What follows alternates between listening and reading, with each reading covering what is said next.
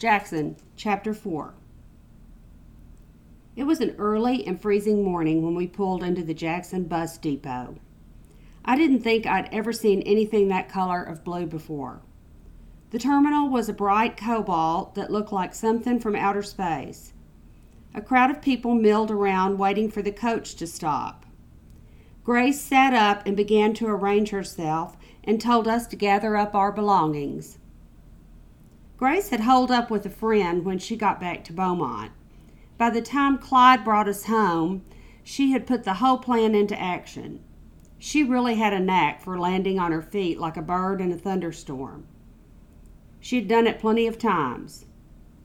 That's what I remember best, us dragging along here and there after one of her spells had landed her in hot water. Her old college friend Liz had known about an opening for a teacher where she lived in Mississippi.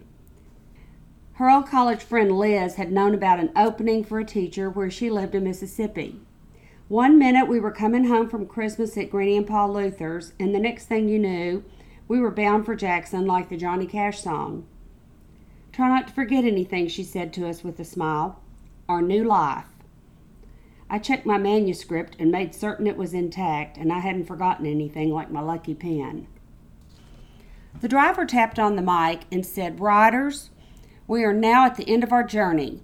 The bus will be returning to Houston after a 2-hour rest stop. I hope your trip has been pleasant and you will enjoy your stay here in Jackson, Mississippi, home of Southern hospitality at its finest. Thank you for riding the trails of Greyhound." I wondered if he said that at every major stop in the South or just in Jackson. What did he say when they got to Houston? Or Memphis? I felt a little deflated when he turned off the ignition and thought to myself, new day, new town. We walked down the narrow aisle to the door and began to step down, the three of us. A family stood outside near the entrance. The mother was waving at us and had a great big smile on her face. The husband was tall and wore a Stetson hat. He wasn't what you'd call good-looking, but he wasn't ugly either. He had dark brown hair and kept messing with it by running his hand down the back of his head in a nervous tick. His smile looked fake, like it was window dressing for a burnt-in sour attitude on life. His old Mackinaw was purple from sweat and age. The two kids were soft-looking and antsy. They resembled the father more than the mother, who was trim and attractive in a grown-up way.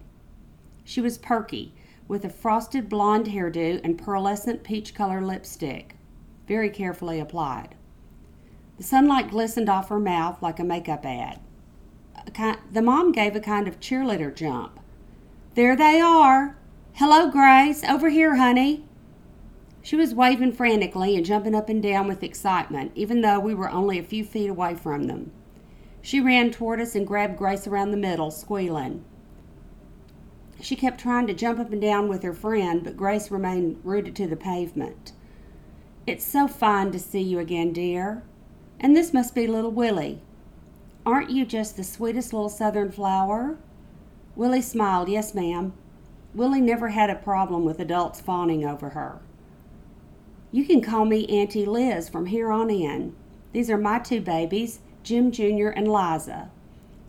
Liz yanked on the girl's arm and pulled her over toward us. Liza had black hair and the beginnings of a mustache above her scowling lip. She looked to be about my age and still had her baby fat. Her face was ripe with whiteheads that looked self-leached. She glared right at me for some reason. The boy, Jim Jr., was thick and surly. That was the best word for it, just plain surly. He and the dad were outfitted in father and son identical belt buckles, a coiled snake engraved atop the Confederate flag. "Hello, children," Grace said. "And this is Jim, but everybody calls him Big Jim." Liz gaped up at him devotedly like he was first prize at the state fair. The look was a familiar one. I had seen it many times in my life, Southern women gazing up at their mates, spouses like Christians called them. Big Jim sure earned his nickname. He was a head and a half taller than Liz. I instantly didn't like him. I couldn't say why, but the feeling was strong and I knew it deep down in my knower. He frightened me. Big Jim would rather have been doing anything else and let it be known. Well, let's get this show on the road. He pushed his chest out and patted his breastbones with his good-sized, meaty hands. Black hairs sprouted out from the backsides of his palms and fingers. Jim Jr. opened up the magic door. Big Jim heaved the bags toward their car, grunting loud in a show-off way. Jim Jr. grabbed the rear tailgate and swung it wide like you would a regular car door. Willie and I carried our own suitcases, and we all boarded the big black Dupree station wagon, a country squire with simulated wooden panels along the sides. It had the feel of a hearse, but family style. I couldn't put my finger on it, but there was something off about the Duprees. It gave me an unsettled feeling, but I pushed the thoughts away and figured I'd worry about it later. As we edged out onto the street, I spotted an elderly man riding on a mule. I wondered if this was a common sight in Mississippi. I'd seen farmers back home riding a horse and sometimes driving a wagon down the road in the middle of downtown traffic. It was kind of rare, but the cars would pull aside to make room and allow for them to lope on by. He wore faded overalls that had been washed so many times they were almost white. You could almost count the threads, and his mule looked as old as the Big Bens. "That old nigger needs to get out of the road." Big Jim spit the words out like excrement. I felt sick to my stomach. I looked over at Grace, but she stared straight ahead, stone-faced. Grace's feelings for the Negro race had gotten us into hot water before with people a lot less vitriolic than Big Jim. Liza looked over at me out of the corner of her eye. It seemed like she smirked, but I couldn't be sure. "Now then, sugar darling," Liz said with the whispery voice of a coquette. She had a smile like you see girls wear on parade floats. She turned around and giggled at us. Big Jim laid on the horn, and Jim Jr. piped in, "You ought to run him down, Daddy." He leaned up close behind Big Jim as if to try and egg him on. Big Jim gassed the engine, and we screeched past the man. I was taken in by the gentleness of the old man and his mule as they plodded along leisurely down the road. They seemed indifferent, like they had no perception of the goings-on around them. That was probably for the best. We drove through the streets of Jackson, viewing the buildings. It was my first time there, and I thought the town was pretty, as towns go. Big Jim pointed out some sites of interest as we drove past the historic-looking structures. The car had that car smell, but old, like it had been preserved in a vault. I liked it. It reminded me of my grandparents, Woody and Babe. They always drove great big cars that felt safe.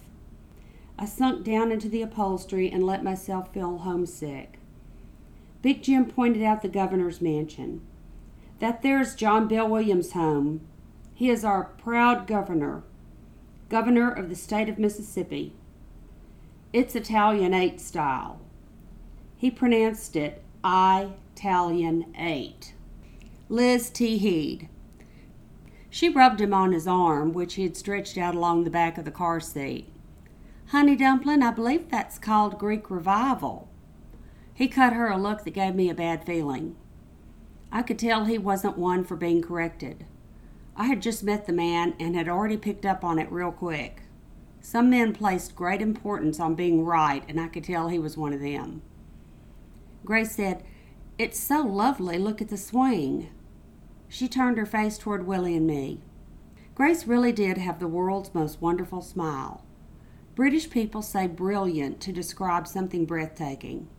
That's what her smile felt like to me in the back seat of the Dupree station wagon. Brilliant. For a second, it made me forget all the sad times and be happy for the just right now and what might be ahead. There was a sense of hope in her smile that day, and it brought a glow with it.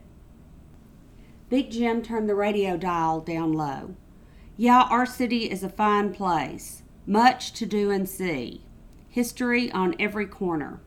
Governor's mansion, that is a thing of beauty and a testament to our valor." He sounded like an opinionated tour guide. He sure thought a lot of his city and the South. That came through loud and clear during his oratory. I wanted to be polite, so I said, "Well, it sure is pretty." He turned around and looked right at me, but pushed his foot down harder on the gas pedal. You can bet your life I love my town. They tried to burn us down, but we remained unvanquished. Still standing. He must have realized he was speeding, so he let up on the accelerator and we were all thrown forward. Willie offered up. We have some mansions like this in Beaumont. My friend lives in one of them. Liza jumped around in her seat to look at Willie. I thought y'all didn't have any money and that's why you came here to Jackson. Liz tried to curtail her daughter. Liza, dear, don't be impolite. Big Jim interjected. Gal speaks her mind. Ain't nothing wrong with saying how you feel. Now there's old Hickory, he continued without missing a beat. We all turned our heads toward a grand iron statue of Andrew Jackson. The glorious Jackson City Hall provided the backdrop for the town's namesake. Big Jim pulled the station wagon to a halt in front of the building. He didn't bother with parallel parking either. He just stopped in the middle of the road and idled the engine. I noticed large pockmarks on the back of his neck, the afterthought of teenage acne. His must have been a severe case. No one said anything for a few minutes while the car sat there running. Willie finally broke the silence. Who's he? Liz chimed in. Honey, that's General Andrew Jackson. He was our country's president and also after whom our precious city is named. Willie lit up. I know who he is. We watched The President's Lady with Susan Hayward. Remember, Mama? He was a bigamist and she was already married to somebody else. Jim Jr. turned a hard look at Willie. You better shut that kind of talk up. There was something fearful about him. Willie must have sensed it too because she immediately dropped the subject. Big Jim hit the gas and we drove a few blocks past carefully manicured yet rusty-looking lawns, brown from the season. We approached another ornate building. Here's the old Capitol for you, Big Jim said. I wasn't sure to whom he was speaking, so I kept quiet. She's brick, lime, and copper. You'll notice her full-fledged copper dome. Liz added, the old Capitol is now a museum, the old Capitol Museum. You girls will love it. They have all kinds of exhibits and antique dresses like they wore on the plantations during a simpler and more graceful time. She pursed her lips like Miss Scarlett and nodded her head up and down affirmatively in agreement with herself. She's our oldest girl, still standing. Big Jim had a knack for likening objects to the feminine. He reached for the radio dial again and turned up the music. Elvis Presley's voice filled the car's cavern. Big Jim started singing along, making up his own words. And his mama died. Little bitty baby cried and cried all night long while the mama died. And his family died. The rest of us stayed quiet. I wondered if Big Jim knew what Elvis was singing about. Liz began humming along and smiling over at him. Even though he didn't know the words, he sang out loud and strong. I'll say this for him, though. He gave Elvis a run for his money on the vibrato. We pulled up in front of a large white two-story house and Jim turned the ignition off. Nobody said anything for a minute as we surveyed the residence and grounds. I was taken aback by the beauty of the place. It was Monterey style, as Liz proudly informed us. I thought about Granny's sister Aunt Eileen and when she had bought that coat with the mink collar. She wore it every day, even in the deadly Kuntz summer heat. Granny and I would laugh and say how they'd have to peel that coat off of her when she was stiff and dead, and even then they'd have trouble getting it off. The house was cloistered among large box elder and magnolia trees. A colonnade of river birch ran along the property line, which lent the landscape a plantation-like feel. Whipping in the wind was the Mississippi state flag. It had 3 stripes, red, white, and blue, with the telltale rebel saltire in the upper left-hand corner. Grace sighed out loud. My, Liz, how breathtaking. This is your home? Liz batted her eyelids. Our little old 40 acres and a mule. She pretended to be demure, but her pride broke the masquerade.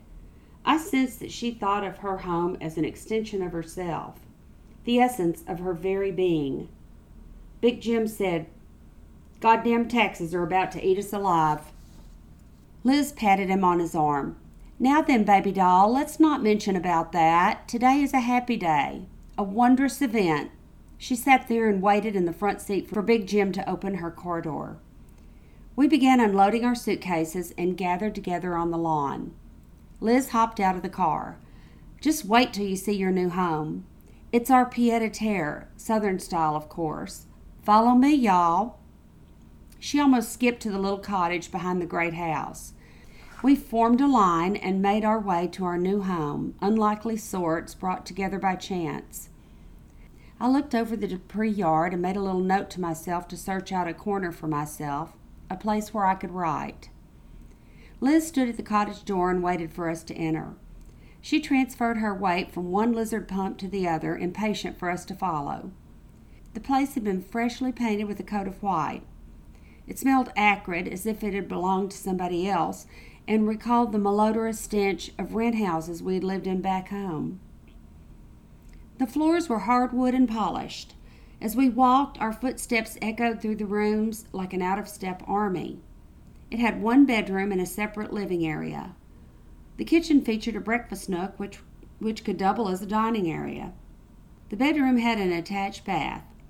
Bunk beds of compressed maple were adorned with matching ready-made quilts. "Looky, girls, brand new beds just for you," Liz said. She had a way of bubbling out her words. "This here is brand new furniture." Big Jim pronounced it furniture, like you do a holiday vacation. "The whole establishment is outfitted with goods from our store, Porter's. Porter's Furnishings and Appliances. And won't you just look at the matching chest and end tables? There's a place to store you girls' books and whatnots." Liz grinned up at Big Jim. Jim and the company have been so generous. She marched back into the living area, her heels clacking across the wooden floors. Big Jim hung his thumbs inside his belt. "We run the biggest furniture outlet in the county. Do a real fine business."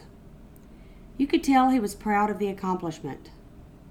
"And designed by Dupree, of course. Grace, this coral sofa is brand new just for you. Isn't it lovely?"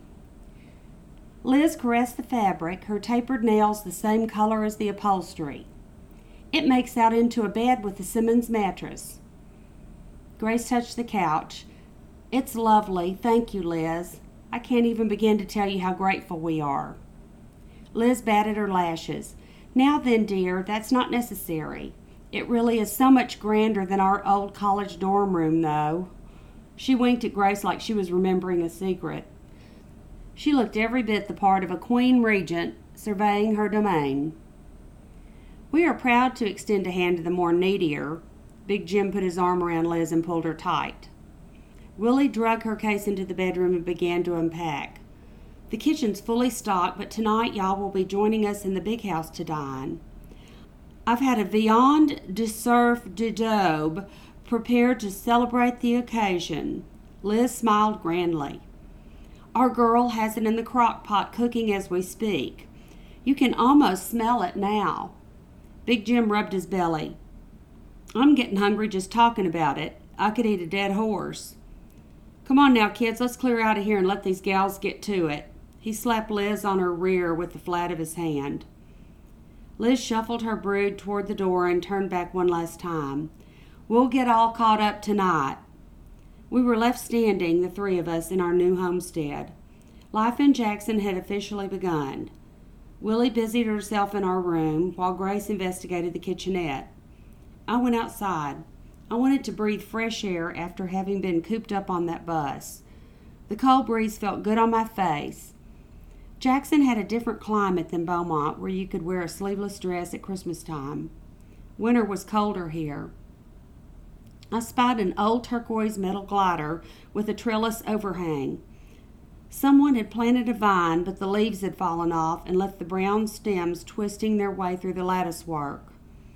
A bright floral pad covered the bench, and there were mold spots dotting the pink, orange, red, and yellow zinnia pattern.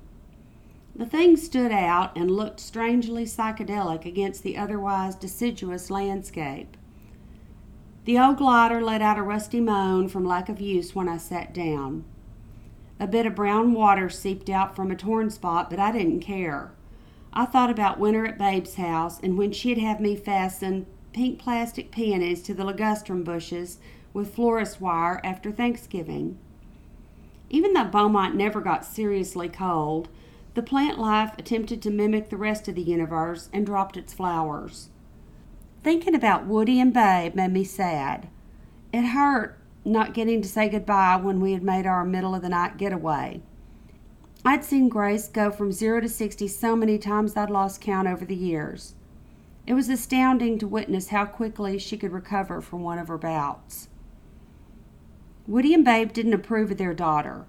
They disagreed on just about everything, from Grace's interactions with black people to the way she raised her children. It hurt me not to be able to tell them goodbye and keep our whereabouts a secret. Woody and Babe had always been my security, especially after the divorce. Sitting out on that glider, I smelled Tide from somebody washing. It reminded me of Woody and Babe and when we'd sit out in the garage and talk while Babe washed clothes. They'd tell stories about the Depression back when they lived in Arkansas. They had been dirt poor, but everybody was poor during the Depression. Woody had a real knack for storytelling, and my favorite was the one about the new barber. I always pictured Floyd from Andy Griffith when he'd tell the story. A new barber had come to their town, and the owner of the shop had fixed him up on a double date. It was a setup, and everybody in town, including my grandparents, was in on the joke. The two barbers pulled up in a Model T Ford while the two ladies, all dolled up for the evening, were standing on the sidewalk. The four exchanged how-do-you-dos when all of a sudden a pickup truck screeched up to a stop. A farmer toting a shotgun jumped out and started yelling, "Sadie, I knew you were running around town on me, and now I've caught you red-handed." When the farmer cocked his shotgun, the barber shop owner grabbed the new barber by the arm and yelled, "Let's make a run for it." The farmer fired the gun, which was loaded with blanks. The new barber, who was renting a room in town, packed up and left in the black of night, never heard from again. Now the story didn't seem as funny anymore. It took on another meaning, and I knew how that new town barber must have felt. I wondered if I would ever see Beaumont again. If anybody missed me. Did anybody back there even remember me?